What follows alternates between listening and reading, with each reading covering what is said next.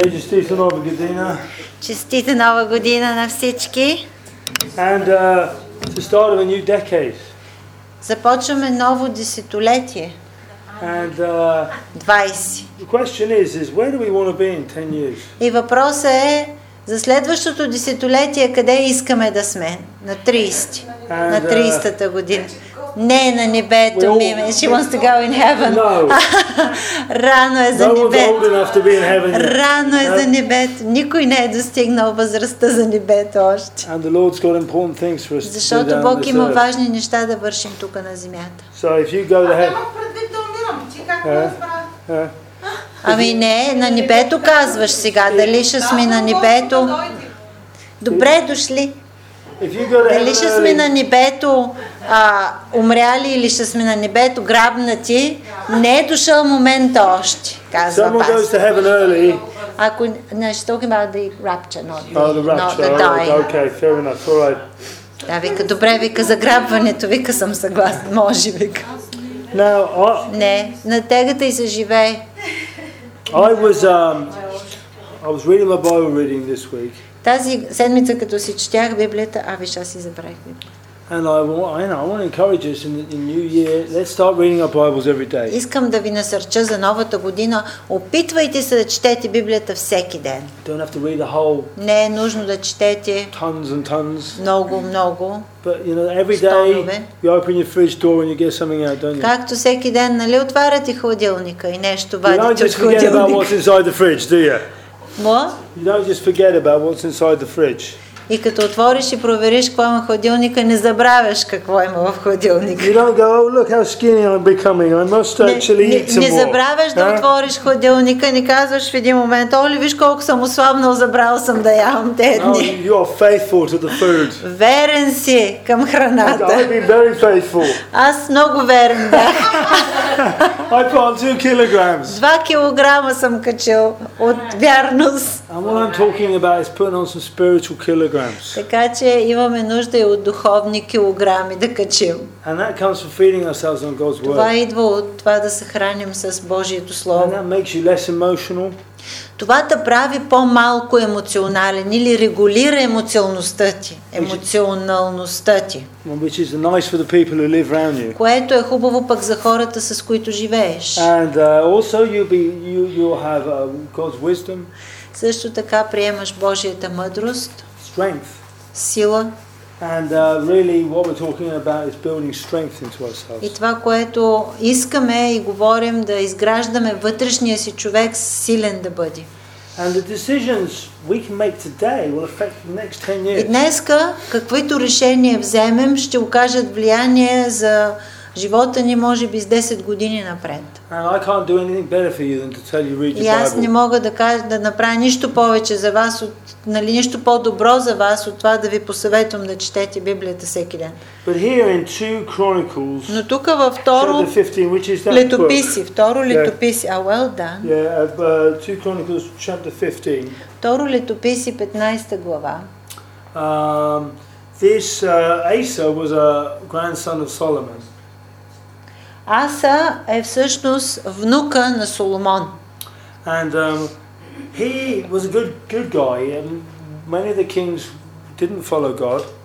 И той е един от добрите царе, защото много от царете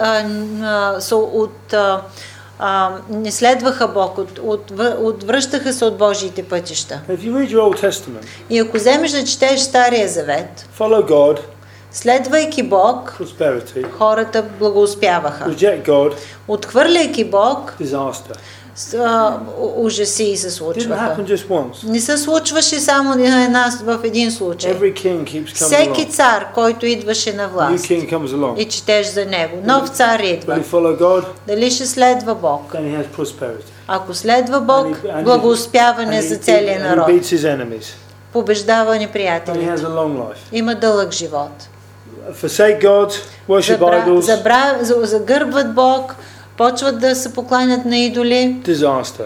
Ужасни неща. Some of them случват. don't make 6 months. Някои дори 6 месеца не издържат като Other царе. ones have got members of their family killing them. Други започват битки и самите им членове на семейството ги избиват. Horror movie. Все едно гледаш филм на ужасите. And I'm here to say, let's make a fresh commitment to serve the Lord.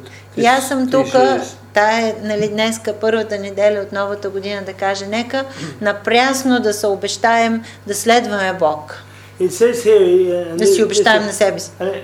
This is the Spirit of the Lord came on Azariah, son of Odi. И Божия дух дойде, казва, беше на Азария, син на Одит. Now, това са като викингите. Today, this isn't just Craig giving you a kind of New Днеска не искам, нали, аз, Крейг, да ви дам мотивационна проповед за новата година. I want us all to be sensitive this morning. Искам всички да сме чувствителни, да усетим. Because the Spirit of God comes on all of us. Защото духът на Бога идва върху всеки един от нас. Той е тук. Не е нужно ти да чуеш от мен. Нужно е да чуеш това, което вътре Бог ти пошепва. И те води към покаяние или обръщане от грешните пътища. Води те до това да се откажеш от неща, които не са добри за тебе. И да се обърнеш към неща, които ще ти донесат добро в живота. И този пророк тук идва и се явява и застава срещу Аса и каза, чуй ме сега, Аса, и целия Юда и Вениамин. Господ е с вас, когато вие сте с него. Ако го търсите, ще го намерите и той ще бъде близо до вас, казва английския превод. Но ако го оставите, той ще ви остави. И това се случва винаги. В Новия Завет се казва, приближавай се до Бог и той ще се приближава към тебе.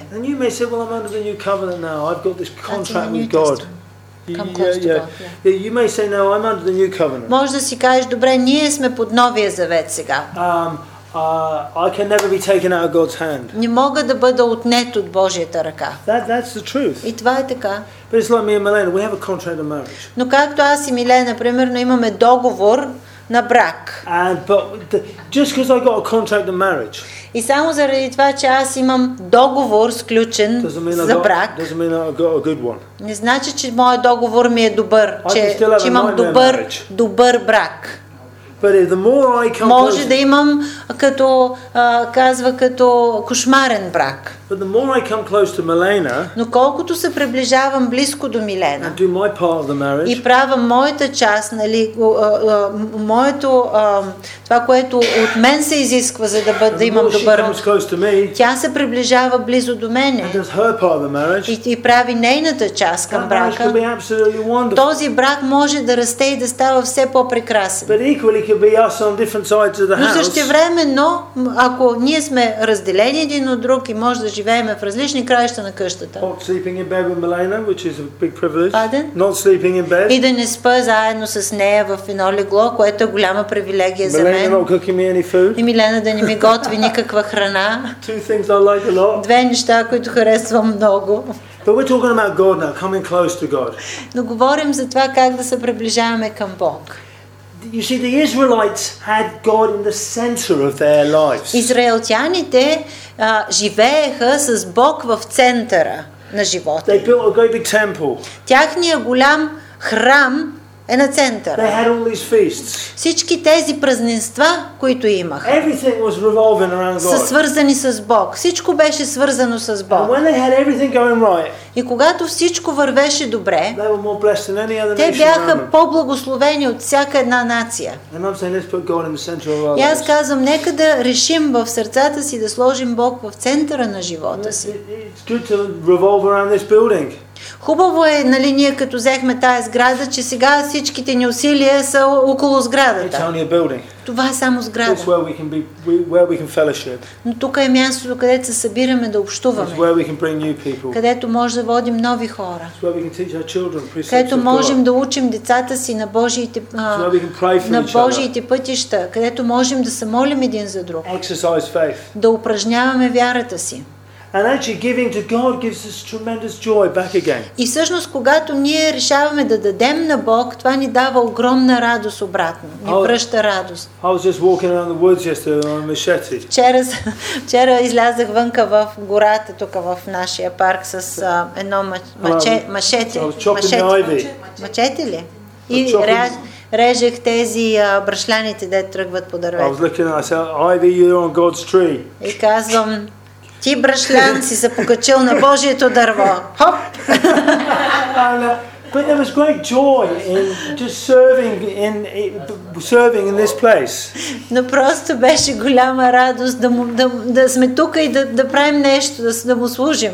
Hanging up the curtains last night. Закачахме пердетата. Such complicated curtains. Много комплицирани.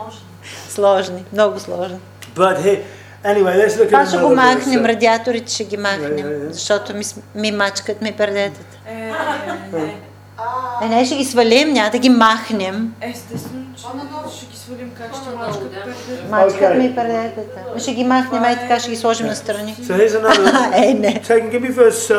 Give me verse 12, please. 12 стих ми дай текче. So this is the same, verse 12 of the same chapter 15, all right? Concentrate, all right, okay? And he said that they made an agreement to be true to the Lord their God of their fathers with all their hearts and with all their souls. И встъпиха в завета да търсят Господа Бога на бащите си с цялото си сърце и с цялата си душа. And then verse 15 says this. 15 стих. And all Judah was glad. И целият Юда се зарадва заради клетвата, защото се заклеха с цялото си сърце и потърсиха Господа с цялата си воля.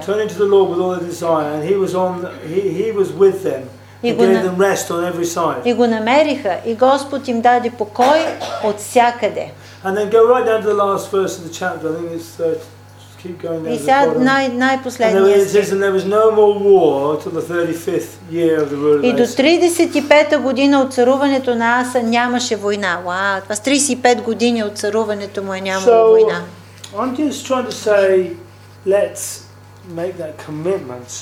И това, което искам да кажа днес, нека всеки да си вземе решение в сърцето. Да постави Бог на първо място. В Матея 22:37 казва така. It says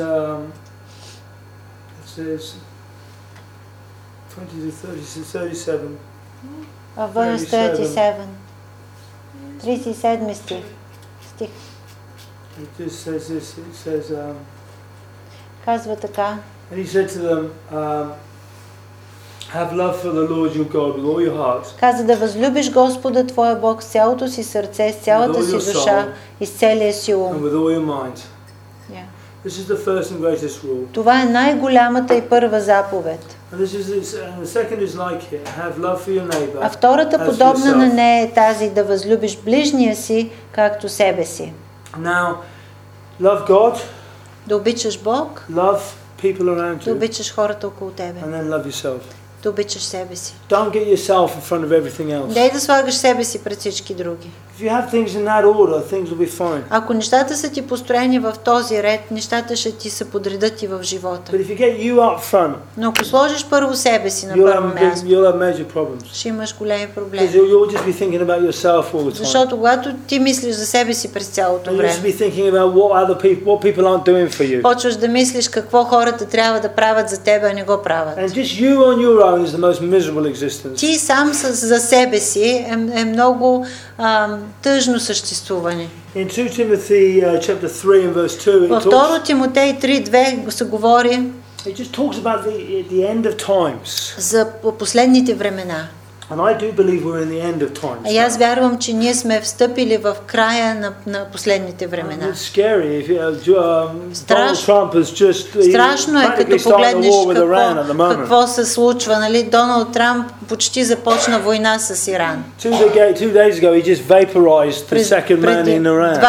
Преди 2 дни, нали, бомбардира втория най-главен човек, държавен човек от Иран. And Iran are not very happy about Иран изобщо не са доволни от тая му постъпка. We live in perilous times. Така че живеем в много трудни времена. We certainly don't have world peace by any stretch of the imagination. В никакъв случай не може да кажем, че имаме мир в света. And the Bible says, but be certain of this, that in the last times trouble. Но Библията предупреждава с това, казва, нали, да знаеш, че в последните дни ще настанат тежки времена. And I'm not promising you life without trouble. There will be trouble. И когато ние вярваме в Бог, нали, Бог ни обещава живот без притеснение, нищо да не ни се случва никога. Въпросът е, когато дойде притеснение, дали можеш да излезеш от това притеснение или това притеснение ще те захлупи и ще те потънеш. It just says here, it says, for men will be lovers of themselves. Защото казва, хората ще бъдат себелюбиви, сребролюбиви, надменни и горделиви, хулители, непокорни на родителите, неблагодарни,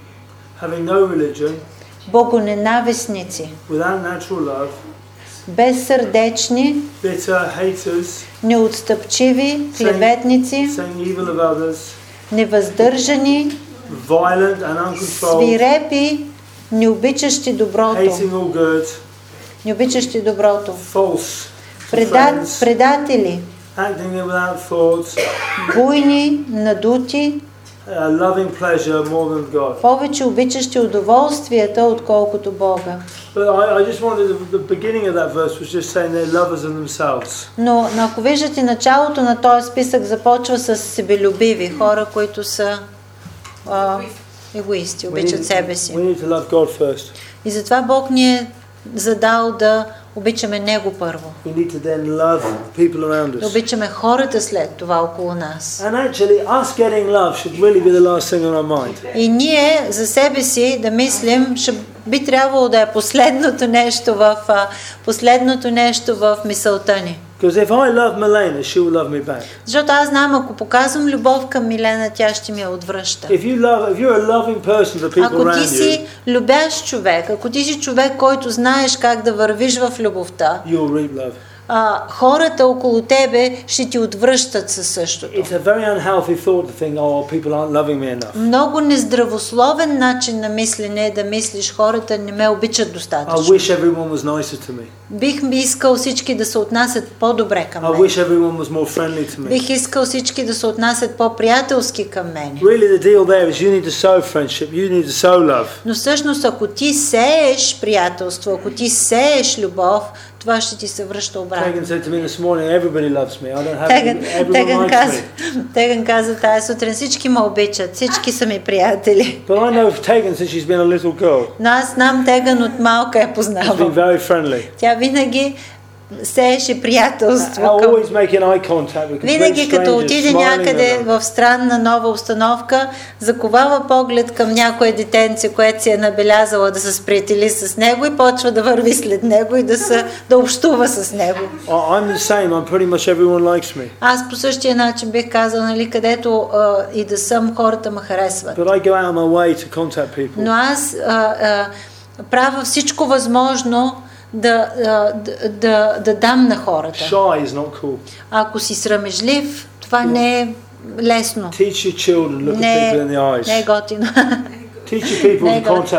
И затова, когато възпитаваш детето си, възпитавай ги да гледат на хората в очите, да има контакт, нали, когато се запознават с хората, да има контакт с хората. Обучавай ги как да се намират в ситуации, които са им странни и нови и им е трудно, нали, защото са в нова ситуация. Не бива детето да се страхува в такива ситуации. И последното нещо, което искам да кажа, защото това ми е проповедта, почти приключвам. В Ефесяни 5 глава.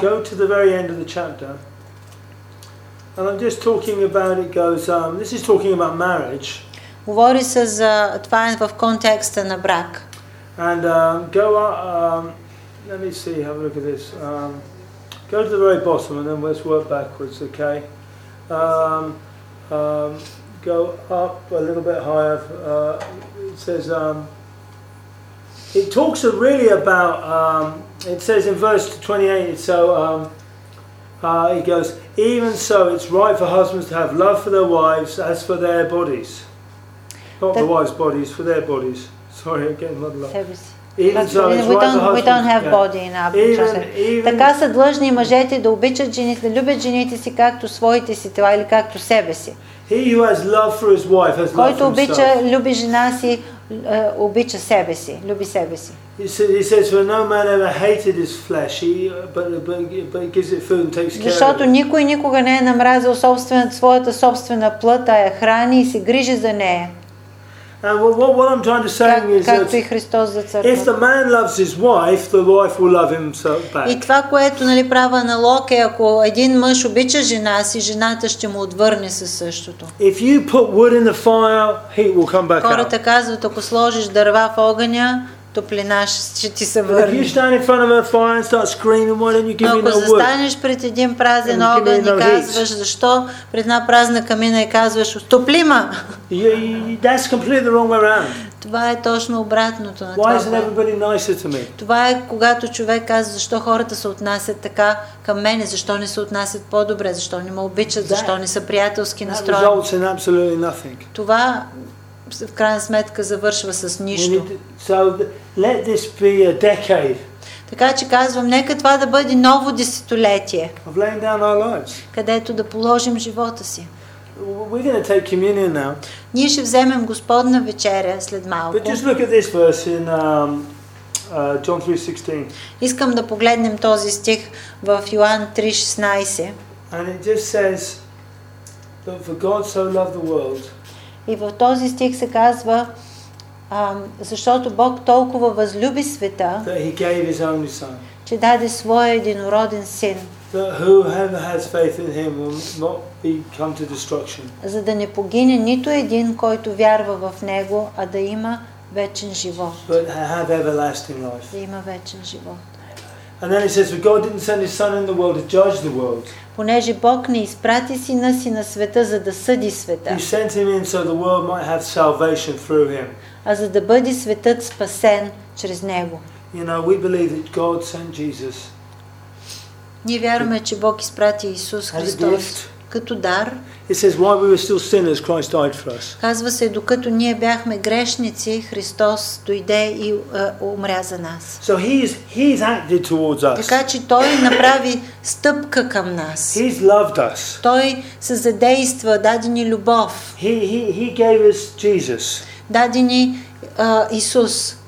Jesus died on the cross for our sins. Исус даде себе си заради нашите грехове. Jesus reversed the curse. Той умря на кръста, за да може това проклятие, което беше върху човечеството, да се обърне наобратно. Jesus showed us how to love unlovely people. Да ни покаже как да обичаме хора, които са трудни да ги обичаш. You never see Jesus full of self-pity going, no one loves me, everybody hates me. Никъде не виждам, когато чета в Новия Завет, Исус да седне и да се свие на топка въгъл и да каже, никой не ме обича, няма повече да обикалям и да проповядвам, защото никой не ми обръща внимание, никой не ме обича.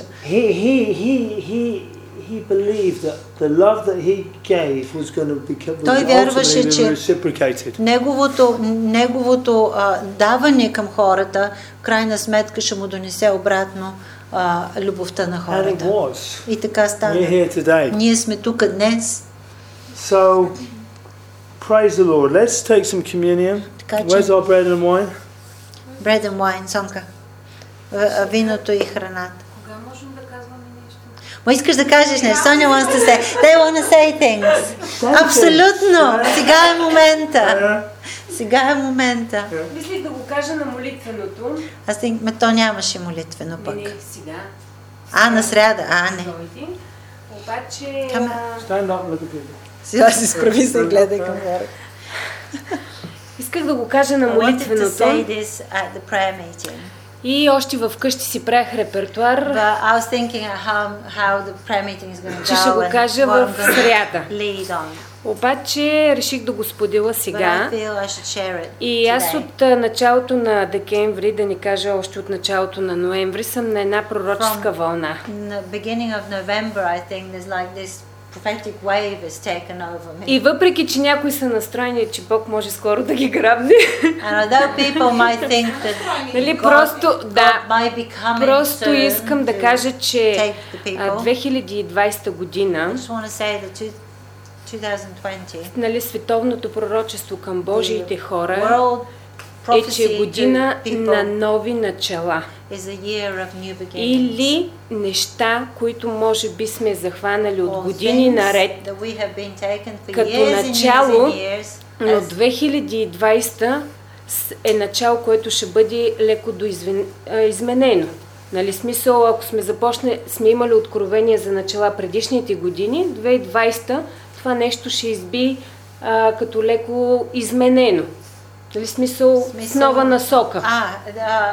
Maybe you have started things and you carry them on, but 2020 will be like the time where things will have a new life, new beginning in them, new redirection from what you've been following. Другото нещо, което така Бог ми показа, нали, го приех много сериозно че ще ни направи през тази година да сме много концентрирани върху нещата, които Той ни показва.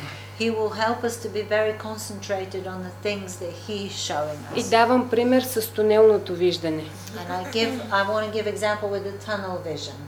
Тунелното виждане представлява концентрирано и съсредоточено. Така че ако усетите нещо, което Бог ви показва,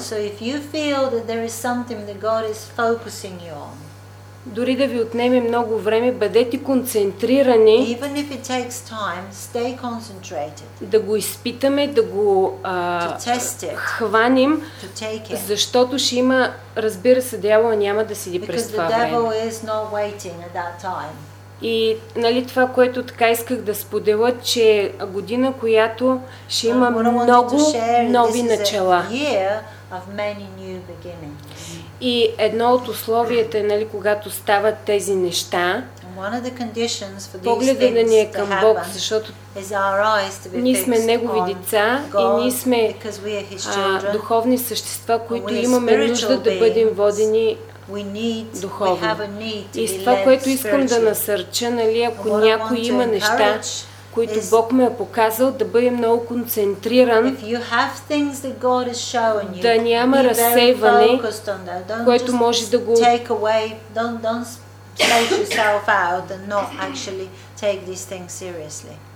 И за първото нещо, което казах, нали, че може да си видоизмени, нали, смисъл нещата, които Бог е показал предишни години. Или... В 2020 може да излезе по друг начин, нали, смисъл от тези години да са били подготовка за това, което...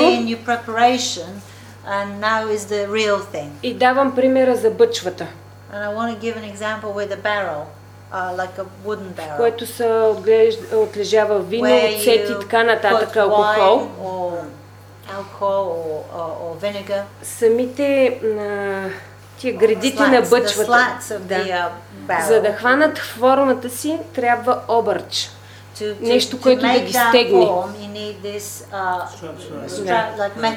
И това е всъщност обяснението как би трябвало да изглежда едно нещо завършено. Нали? Трябва да има нещо, което да те стегне, да те концентрира върху нещата.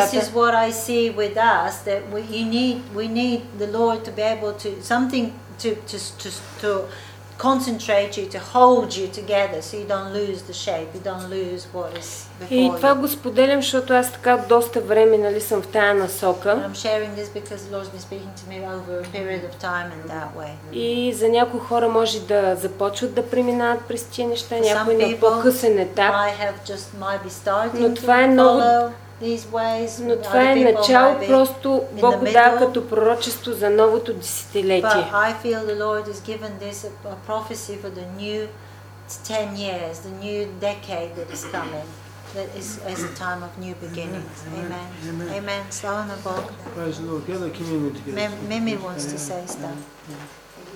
Сонката ще донесе това. Това ми е, питката ми е в кухнята. Аз чак за десетилетието не мисля, ама за тая година. I haven't thought about the decade, but for this year I have a thought. Винаги в края на една година и в началото на друга се замислям и искам от Бога слово за това. And I ask the Lord for words. И правя, просто хващам нещата. Хващам нещата, които идват към мене. И аз не вярвам, че се отнасят само за мене, защото and I catch things that from the Spirit that He says to me, and I believe they're not just for me. Просто така го вярвам. I believe that. И към мен дойдоха 3 неща в края на годината, последните дни от годината и в началото на тази година. The last moments of the и year, се радвам, че Крейг ги засегна сега в проповедта. Едното от нещата беше, дойде чрез Миленка за Божието всеоръжие, понеже беше ни оставила с Сонка да водим службата, но така стана, че дойдоха само 2-3 човека. И сред тях имаше и 2 съвсем нови, но повярвали тези млади момчета, които дойдоха. И аз просто прецених, че това слово не е за момента. И обърнахме изцяло внимание само на новите деца. Просто Бог си даде словото. Но аз после се замислих защо дойде това към мен. Не стана на службата, но то премина през мен. И продължих да го задълбочавам, понеже сега съм в отпуска, имам време. И всъщност установих, че темата за Божието всеоръжие е много важна. И трябва всеки един от нас да изследва това. Защото аз видях, че не съм готова. Не съм достатъчно въоръжена с цялото Божие всеоръжие. А то наистина е много важно. Най-основното в Божието всеоръжие е Словото, което Крейг каза, четете си Словото. Защото без да си четем Словото, ние нямаме оръжие. Пояса на истината, който трябва да ни държи, държи всичките оръжия. Пояса, това е Словото. И ако го пренебрегваме, ние сме голи пред врага. И много може да се говори за Божието всеоръжие, но това не ми е темата сега. Значи замислете се за Божието всеоръжие. Ние дали сме облечени и подготвени за това, което Бог нататък ще предстои. Второто нещо, което дойде към мен, беше в Стария и в Новия Завет има 2 места, където е описана една река. Едната е в Езекил, реката, която извира от трона. В Езекил реката извира от трона, преминава през полето и се влива в морето. Но преди да премине през полето, тя полива едни дървета, които сме ние. Има последователност, през която аз вярвам, че вече реката е преминала през нас и ние би трябвало да сме дървета, които са напоени с Божия дух. Но това, което предстои е реката да премине през полето и да се влее в морето. Морето е преобраз на света. И там описанието е следното, че около брега на морето има рибари и лодки и много риболов. И аз вярвам, че влизаме в едно такова време, в което ще трябва да хващаме много риба.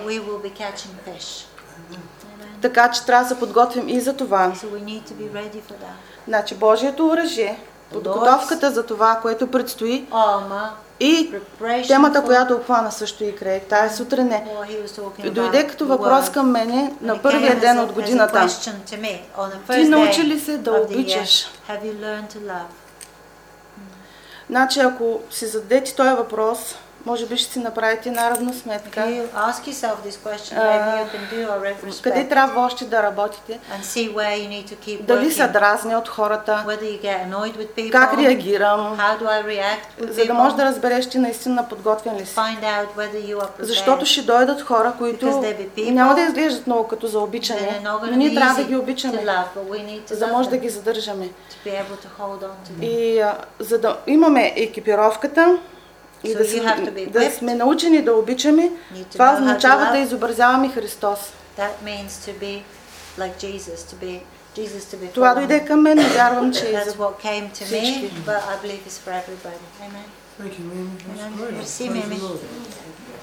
Благодарим за тези пророчески. You know, I just believe there's exciting. I believe we're going to see exciting things ahead of us. Аз вярвам, че има вълнуващи неща пред нас. And Rosin spoke about movement in his own company.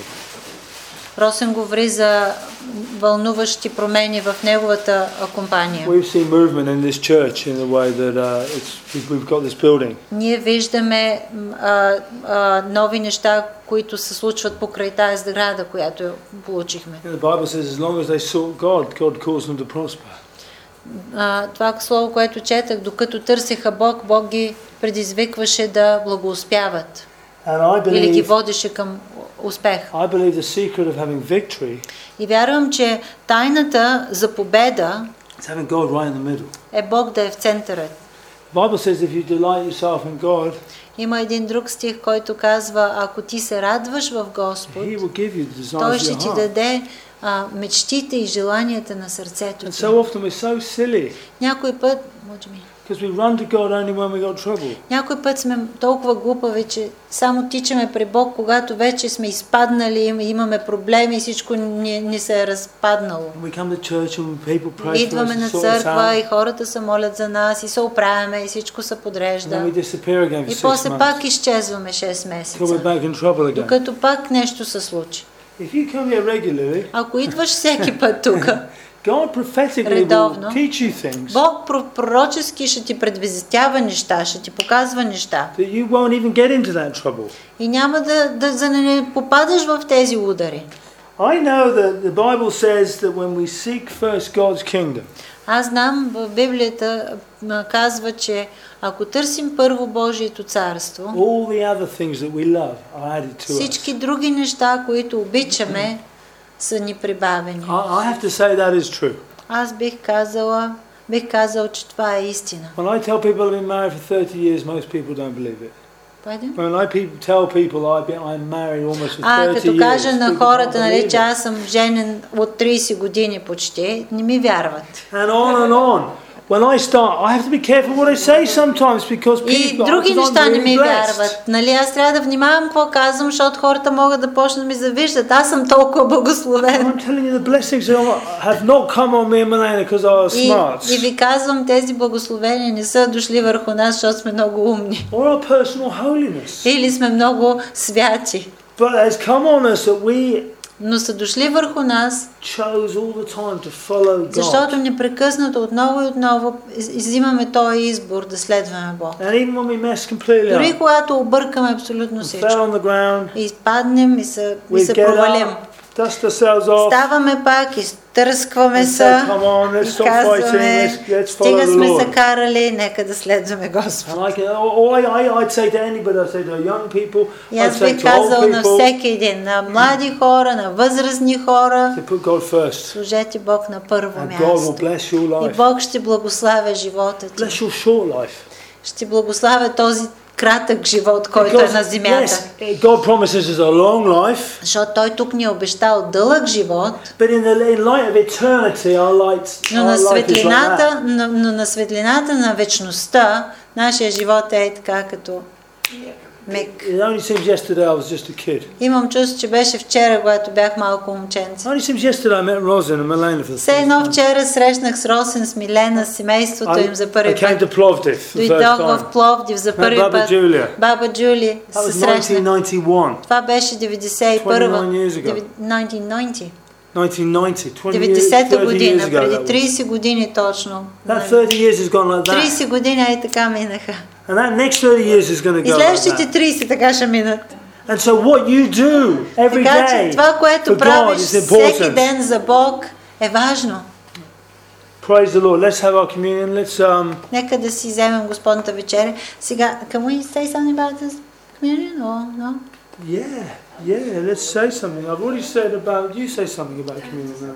Сега, Господната вечеря, предполагам, на Марианче, майка ти е тук, тя знае за Господната вечеря, нали? Но и е известно, нали? Знае. Миленка също си е известила съпруга за Господната вечеря. Не си ли? Да кажа аз тогава. Когато преди години татко реши да идва на църква. Това ми е любимо свидетелство, трябва да го кажа пак. Ако сте го чували, изтърпете ма. Защото ние работихме върху татко много години, защото се страхувахме, че няма да е спасен. Нали? И го убеждавахме, че вярата е нещо реално, важно, изключително важно за живота. Той беше обаче един стар философ, в буквалния смисъл, защото той четеше само философски книги. Повечето му библиотека беше само философски книги. Всички философи, немски, френски, нали, Монтен, немските философи същите. Имаше всичките книги, които бяха издадени на български в библиотеката и това четеше най-основно. Мъдростта на вековете му беше настолната книга. Не знам дали я знаете, тя е с извадки на мъдри хора, които са казвали мъдри думи и той се я четеше непрекъснато.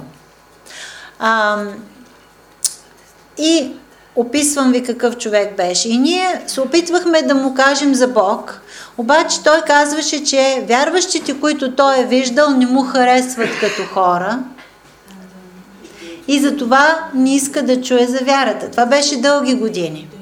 И всеки клепеше нещо. Някои му харесваха, някои не му харесваха. Те пееха много хубаво пееха, дойдоха ми на гости, свириха с китарата, пяха чудесни младежи. Обаче тези другите, които еди си какво правят, еди си що, не ми ги похвалвай, не ми говори за тях. И както и да е, нали, ние с годините спряхме да му говорим, защото ние си казахме каквото си казахме. И остана единствено нашия пример пред него. Това, което ние правим. И в крайна сметка при него не е спряло, нали, мисловния процес да тече и той реши един ден да дойде на църква. И дойде на църква, бяхме още в Бериоската, хареса му и искаше да идва всеки път. Беше много удобно, аз живея през 2 къщи от него, качвам го на колата сутринта в неделя, идва на църква с нас, връщам го обратно. И беше така доста дълго време, той идваше на църква, но нямаше обратна връзка, нищо не казваше по въпроса. Аз предполагах, че щом идва всяка неделя му харесва, затова идва. Но какво точно му харесва, какво е нещото, което го води, тук не знаех, не ми казваше нищо. Един ден дойде момента за Господна вечеря. И, нали, ние обяснихме Господната вечеря всъщност, хляба, който взимаме, нали, то е питка, която е приготвена без квас. Няма набухвател в никакъв набухвател. Нито мая, нито сода, нито квас. И тя е символ на това, че Исус Христос, неговото тяло беше безквасно тяло. Т.е. той беше заченат по свръхестествен начин и не беше с грешната натура, която ние сме. Понеже той беше заченат от Святия Дух в девица. И всъщност неговото тяло представлява този безквасен хляб, който е без грях. Той нямаше, но отварям скоба, ние новородените сме тези като него, защото той беше първородение от многото брати и сестри. Тоест ние, благодарение на това, което той даде, станахме като него безквасни. Тоест, ако ние отхвърлим греха, той няма власт върху нас. Огромна сила е това за вярващите. Ако ние решим да се съпротивим на какъвто и да е грях, той няма власт над нас. Много е важно. Дявола иска да скрие тая истина от всички и му казва: ти си такъв, цял живот си бил такъв, никога не можеш да се промениш. Това не е истина. Приемеш ли вярата? Дадеш ли на Исус място в сърцето си? Новородиш ли се? Ти ставаш нов човек. Този нов човек не е подвластен на греха. Затварям скобата. Този хляб е безквасният хляб, който представлява тялото Христово, виното, което Сонка е оставила, ето го, виното, което сме наляли на всеки по-отделно в една чашка, представлява кръвта на Исус, която беше пролята при разпъването му. Тази кръв, казва Словото, беше пролята, за да измие греховете, нашите грехове. Защо? Защото според Бог нищо друго не може да изчисти греха ти, освен кръв.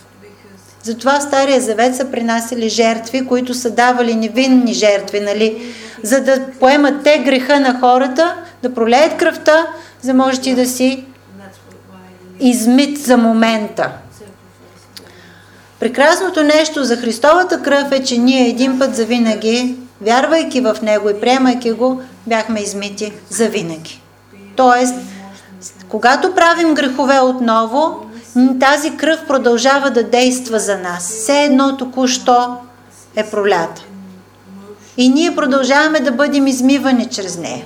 И когато той казва, взимайте тези две неща за мое възпоминание, ние го правим, нали, в тази форма, взимайки, даваме време за рефлект, малко да помислим, да си спомним неща и да поискаме прошка от Бог, да дадем прошка на други и взимаме безквасния хляб, взимаме виното, което представлява кръвта на Исус Христос. Това е Господната вечеря. Сега да завърша историята с баща ми. Баща ми дойде един ден, дойде време за Господната вечеря и аз отидах с чиниката до него и казах, татко, нали знаеш, че това го взимат само тези, които са вярващи, които са дали живота си на Исус Христос, са го приели за Негов Спасител. И той казва, да, знам.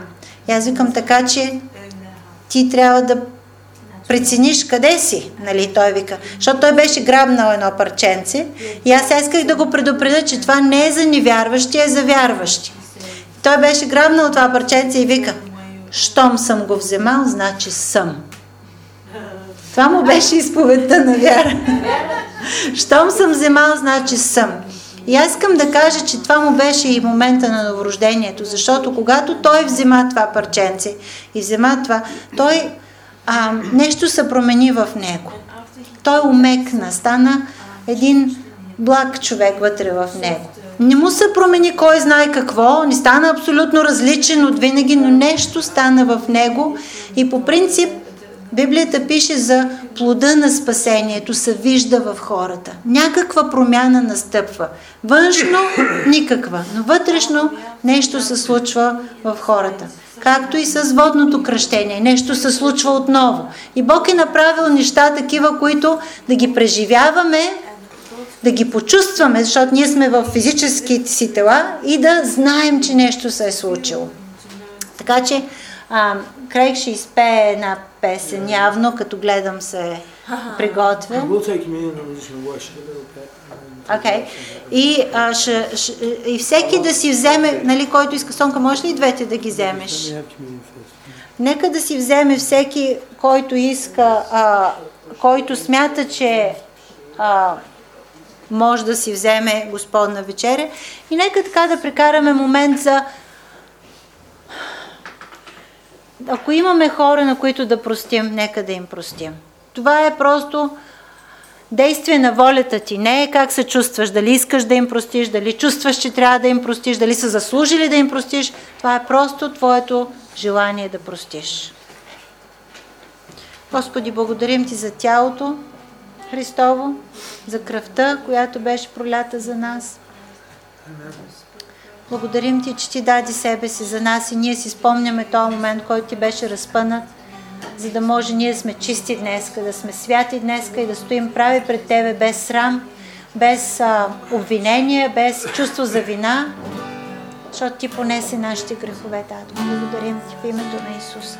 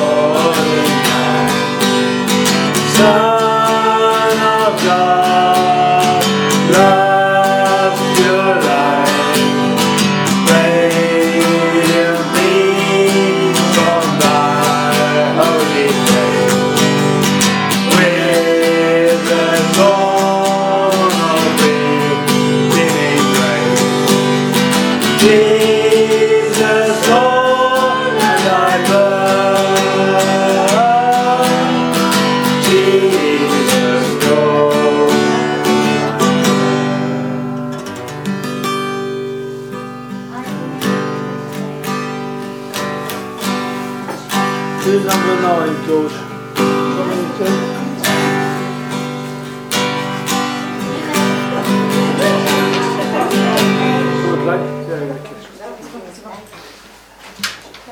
There you go, man.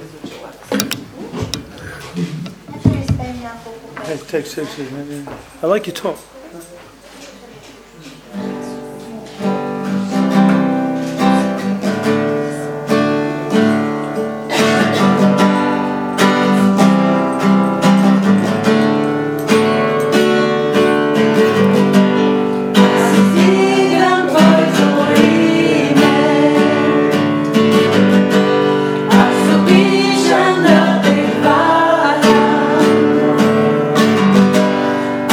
Oh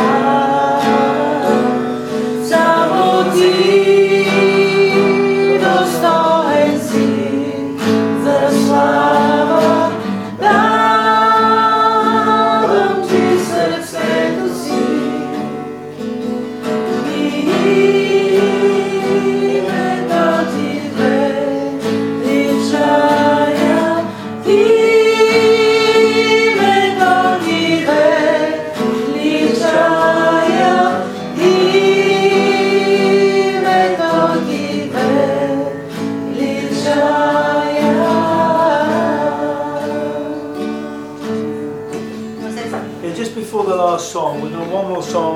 Още една песен имаме преди последната песен. We're going to take our offering. Ще пуснем дарението. Just one verse, George. If you can just quickly look at this is in Matthew chapter 6. I think it's verse 10. It just says Matthew chapter 6. Yeah. Just look at go up to verse 10. I think it is. Hang on a minute. Keep going, George. A little bit further up. Keep going. Right. Keep going. Whoa. Up and go up. It goes. It goes. It says, for you can't. It says. It says, for where your wealth is, there your heart will be. 21 стих казва, защото където е съкровището ти, там ще бъде и сърцето ти. It also says you can't serve God and money. I don't know where that says. It says that in somewhere else, doesn't it? Two masters. Също имаше... No man is able to serve two masters. И 24 стих казва, никой не може да служи на двама господари. He'll either hate one and love the other, or he'll keep to one and have no respect for the other. Защото или ще намрази единия, а ще обикне другия, или ще към единия ще се привържи, а другия ще презира. You may not be servants of God and wealth. Не можете да служите на Бога и на мамона. And I'm just saying in this new year, това е духа на парите. Така че give God what is his. Така че нека да даваме на Бог това, което е неговото. And you know what you need to give God. И всеки си знае какво е неговото, какво Бог изисква от тебе. I'm not telling you what to give God. Аз не ви казвам какво да давате на Бог. But don't be keeping what is God's. Give to God. Но това, което знаеш, че трябва да дадеш на Бог, не си го задържай. Be faithful in tithing. Бъдете верни в даване на десятъка, на даване на дарения. The Bible says it's possible for a man to hold on to all his money and get poor. В Библията се казва, възможно е за човек да задържа всичките си пари, да ги спестява и въпреки това да е беден. And it's possible for people to give and God just keeps giving back.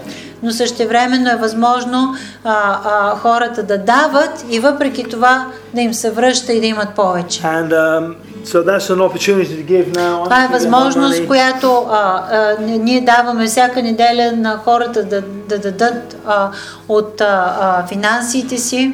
And Milena just said to me this morning, we were sitting in bed talking.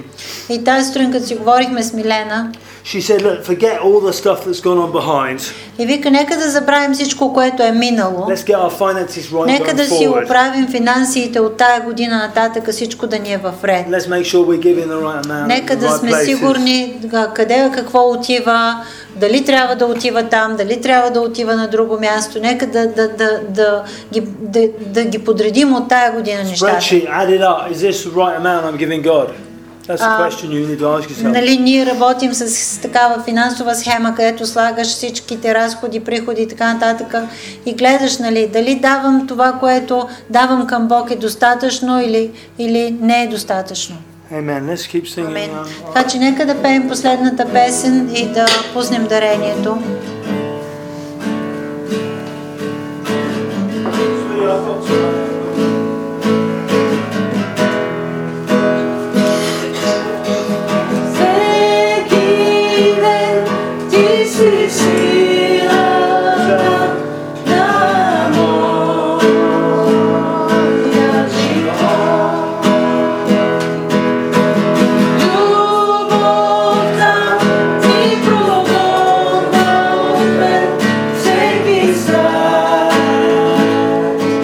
Всеки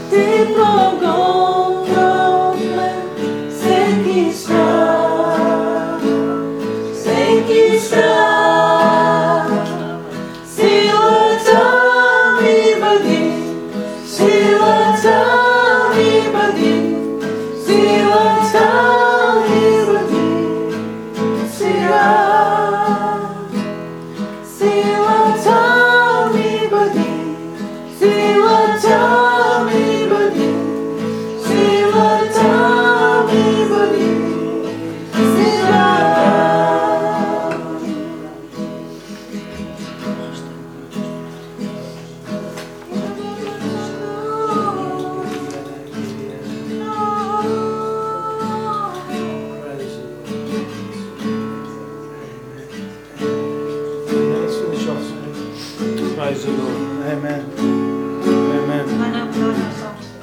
One more song. Oh yeah, okay.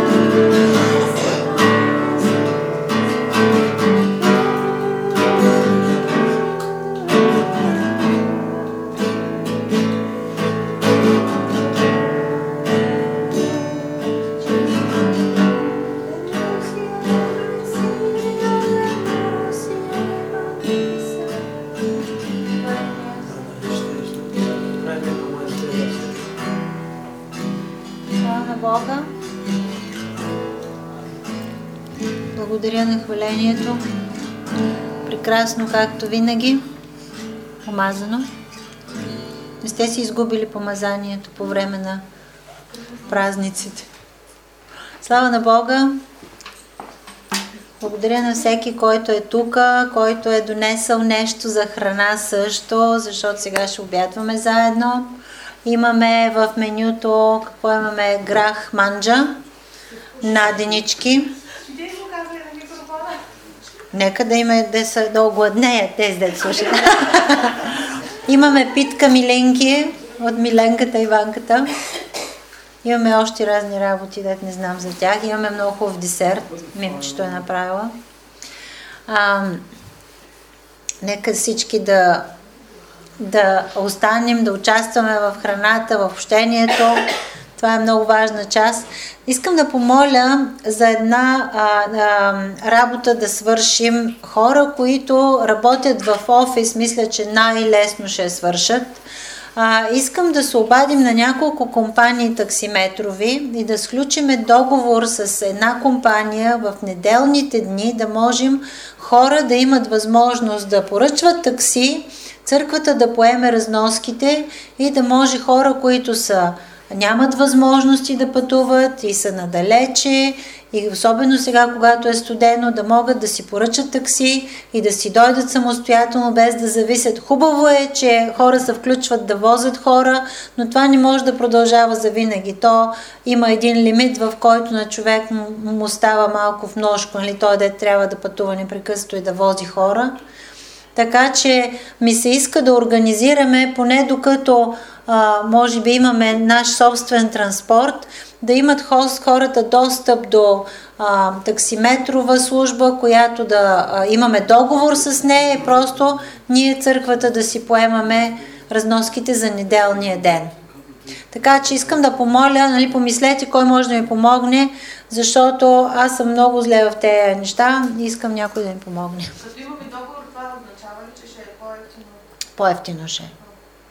По-евтино ще, но трябва да се разпита какви са условията в няколко компании, за да се направи сравнение, да може да видим какво ни се предлага и кое е изгодно за нас. Да. Но мисля, че това е най-добрият вариант за сега. Нали? Какво ще кажете? Сега още сме много малко, стане много ще. Ето сега тази жена, която дойде с двете момченца, те са в много скромни възможности. И ми се струва, че не можеш да докарваш всички, Марианче. Ти имаш всички да докарваш. Ми така да е. Аз съм возила хора с години и знам какво е. Просто е ангажимент. Сега ангажимент си е.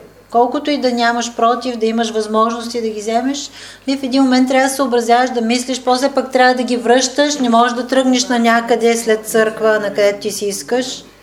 И така, ангажимент си е, така че мисля, че това е добро решение за сега. Ако измислим нещо друго, добре дошло. Амин. Това е службата ни. Много се радвам, че дойдохте. Обичаме ви всички. Бог най-вече ви обича. Това е най-важното нещо. Предавайте се на Него и Той ще се предава на вас. Амин. Искаш ли да кажеш нещо? Може да кажем 4 изречения. Айде, кажи 4 изречения. Дай да запалим клечката. 4 изречения. 10 пъти на ден горе-долу, така като се върнах в ежедневието си, отварям хладилника. 10 times a day I open my fridge when you said it. А пък да си призная, не всеки ден отварям Библията. But I have to admit that I'm not opening the Bible every day.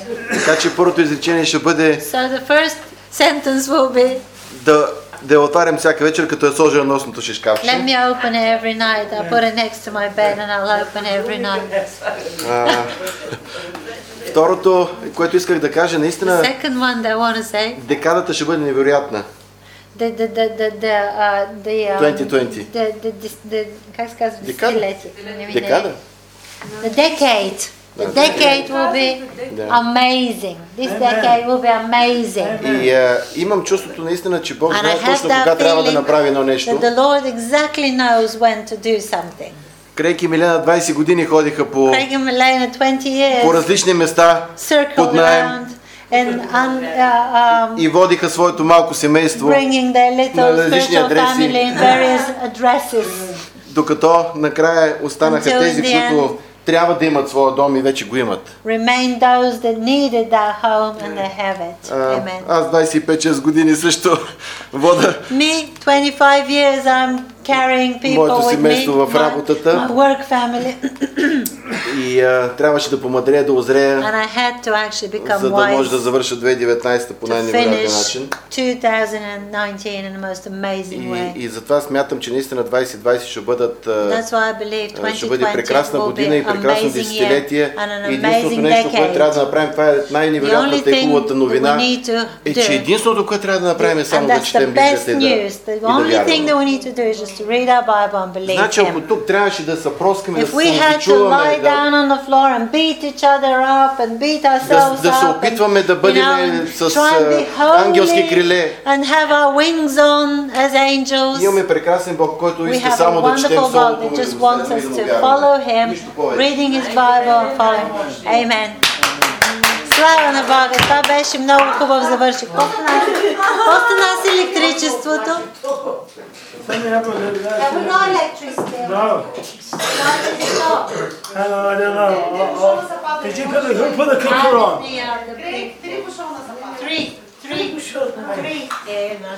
Защото включихме печката да готвим сигурно. Малко множко ни стана. То зависи на колко ампераж са бушоните. Ами те ги уж служиха на различни, да може да имаме достатъчно. Аз так му щях да запаля. Хората бяха толкова силни, че падаха бушони. Може би това беше духовено. Аз свалих бушоните. Ти свали бушоните. Аз се съпротивлявам на думите. Volcano. Нека да дойде топлина.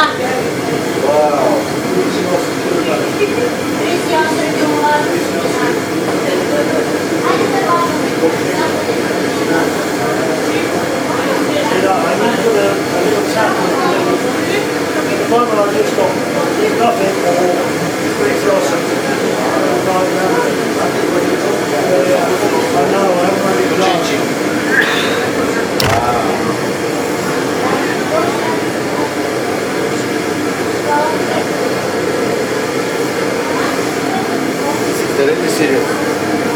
10 minutes here, like a bathroom.